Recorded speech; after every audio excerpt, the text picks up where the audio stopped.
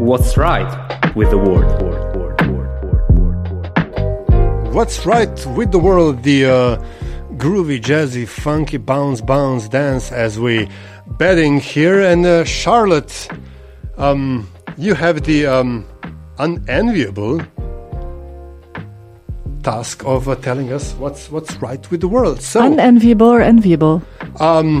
That remains to be seen, so take it away. I think it's enviable because I think it's good to focus on the stuff that is right instead of always the nasty news.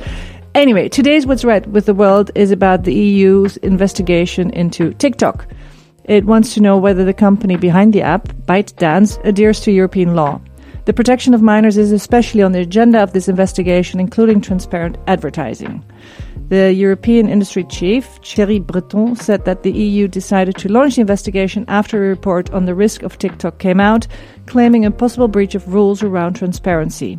And Breton said the investigation into TikTok focuses on the app's potentially addictive design and screen time limits, the rabbit hole effect, lack of age verification, and default privacy settings. Now, I did read Alice in the Wonderland, but in this context, what is the rabbit hole effect? Basically means that apps are designed in such a way that once you click on a second or third video, all successive content is algorithmically selected to appeal to the user and hold the attention without interruption. It basically helps create addictions.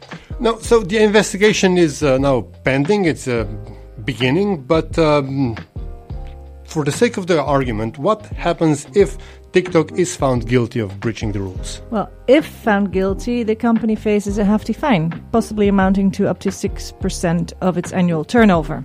Now, and speaking of turnovers, I expect the company behind TikTok won't just roll over and comply. How did they respond to the investigation? Well, the company said it would continue to work with experts and the industry to keep. It's a very public relations remark, I think. The company said it would continue to work with experts and the industry to keep young people safe on its platform, and that it looked forward to explaining this work in detail to the European Commission.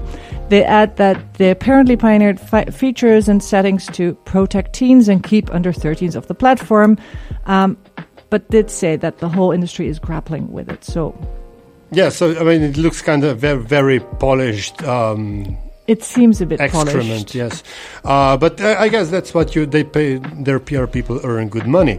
But all of this kind of maybe sort of makes it sound as if that Dance Byte is following the rules after all. Well, you'd think it based on this response, but the fact that the EU is looking into it says something else. Plus, news just came out this morning that TikTok's makers have been forced to close its relatively new e-commerce service in its TikTok shop, as it's called, in Indonesia. So the country... Very creatively, TikTok shop. Yeah.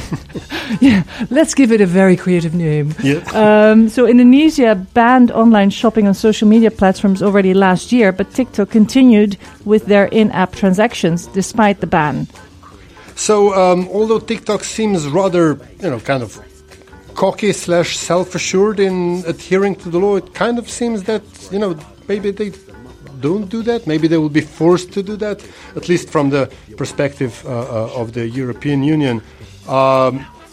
Kind of makes it as if what the European Union is doing makes it right, the right thing in the world right now? I think so. I think that's the great conclusion, Aljaž, the fact that they're looking into this, because it is a very addictive. You have children. I don't know if you allow them or if they're still too young to be on TikTok. But there's an extreme push and pull, push from friends and a pull from the app to be used by kids. And it's very addictive, I as a parent can tell you. So it's great. And it's really right with the world that the EU is looking into this. And this is what is right with the world. Thank you, Charlotte. It's been great.